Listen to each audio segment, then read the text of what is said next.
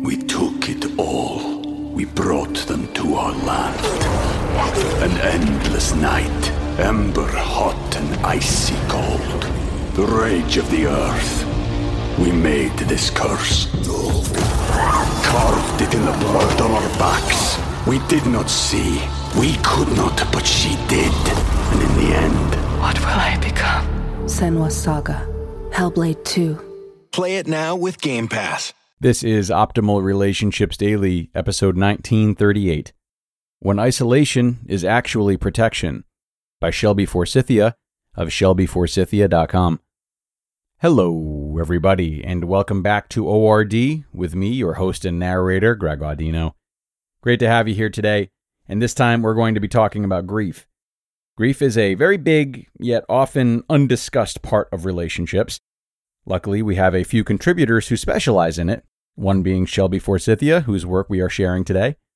So let's hear what she's got for us as we optimize your life. When Isolation is Actually Protection, by Shelby Forsythia of shelbyforsythia.com. I hate everyone and everything. Okay, I don't really mean that. It's just the thought of going anywhere or seeing anyone feels so overwhelming. I nodded in agreement as my client Whitney recounted her past week to me. We'd been working together for about 3 months, in which time she'd experienced 3 major deaths: her father, her dear friend, and her longtime healthcare provider. In just 3 short months, she'd gone from living a life of constant caregiving for her aging father and interacting regularly with friends and family to spending most of her time at home in front of the television, occasionally getting up to walk her dog or take a shower. Sure, family and friends were checking in intermittently, but for the most part, her primary support structures had literally died, leaving her alone and facing a trifecta of griefs. On this particular call, it seemed as if Whitney was oscillating between 2 options. 1, engage with the world writ large, which seemed daunting and draining, or 2, shut out the world entirely, which seemed lonely and stagnant. I asked her what she really wanted to do. She said, "Right now, I just want to sit on my couch alone and cry and sleep." I sensed a bit of judgment in her voice, as if she thought holing up in her house depleting a box of Kleenex was a bad thing. I offered, sometimes isolation isn't negative. Sometimes it's protective. In an instant, the energy of our call shifted, and Whitney assumed the posture of someone who had just had their deepest needs validated. "Yeah," she said, "I feel like I need to protect myself right now." As humans, we are wired for connection. Countless scientific studies tout the benefits of interacting with other people, and they're not wrong. Doing life with our fellow humans can make us, as the Happiness Project author Gretchen Rubin often touts, happier, healthier, and more productive.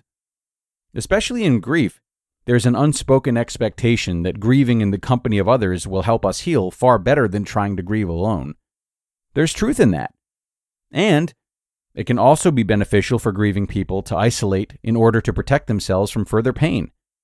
In westernized, extrovert-oriented societies like the US, isolation is viewed as an unpleasant reality at best, and a moral failing at worst. People who choose to be alone, whether they're introverts, neurodivergent folks, or grievers, are shamed for making the decision to isolate, and pressured to join up with others at every turn. For the most part, society doesn't get curious about why people opt to spend time solo. It just makes them feel bad for doing so. While I can't speak for introverts and neurodivergent folks, I can share a few reasons why grieving people tend to isolate after loss.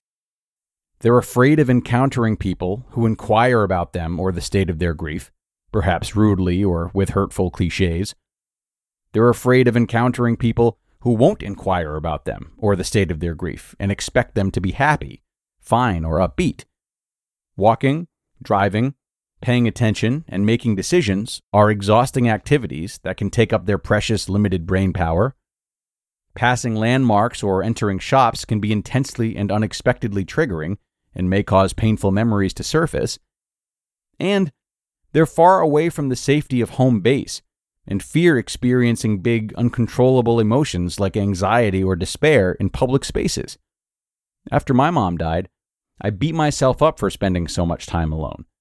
A proud extrovert, I didn't understand why the thought of being around others was suddenly so repellent to me. I told myself the story, I'm alone, and being alone is bad for me. What I didn't understand at the time is that there is an inherent wisdom in choosing to isolate after a loss, and that isolation can actually be a good thing. Like an injured animal that crawls away to lick its wounds after a gnarly encounter with a bigger beast, I now recognize that I wanted to protect my body, heart, mind, and spirit before returning to the world again. If you've ever spent time with an injured dog or cat, you know they're not the life of the party. They're cozied up somewhere in a soft, quiet place. They're resting and conserving their energy for vital activities like eating and using the bathroom. They're not socializing with other dogs or cats, and they're certainly not straining themselves to move anywhere fast. If you're shaming yourself for isolating after a loss, I offer you this reframe. What if your isolation wasn't a sign that something was wrong with you, but instead that something was deeply right? What if your isolation is an intuitive knowing that you need to be safe, still, and protected from the outside world right now? What if your isolation was trying to save you? The world outside of your four walls has changed.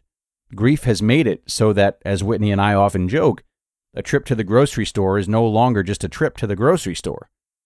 Your body, heart, mind, and spirit are grieving. It's okay that you need the safety and protection of isolation in order to heal. Wear the same clothes every day. Watch the same TV shows on repeat. Allow yourself to sink into the same familiar dent in the couch. Cocooning in this way is not a selfish abandonment of your life and all the people in it.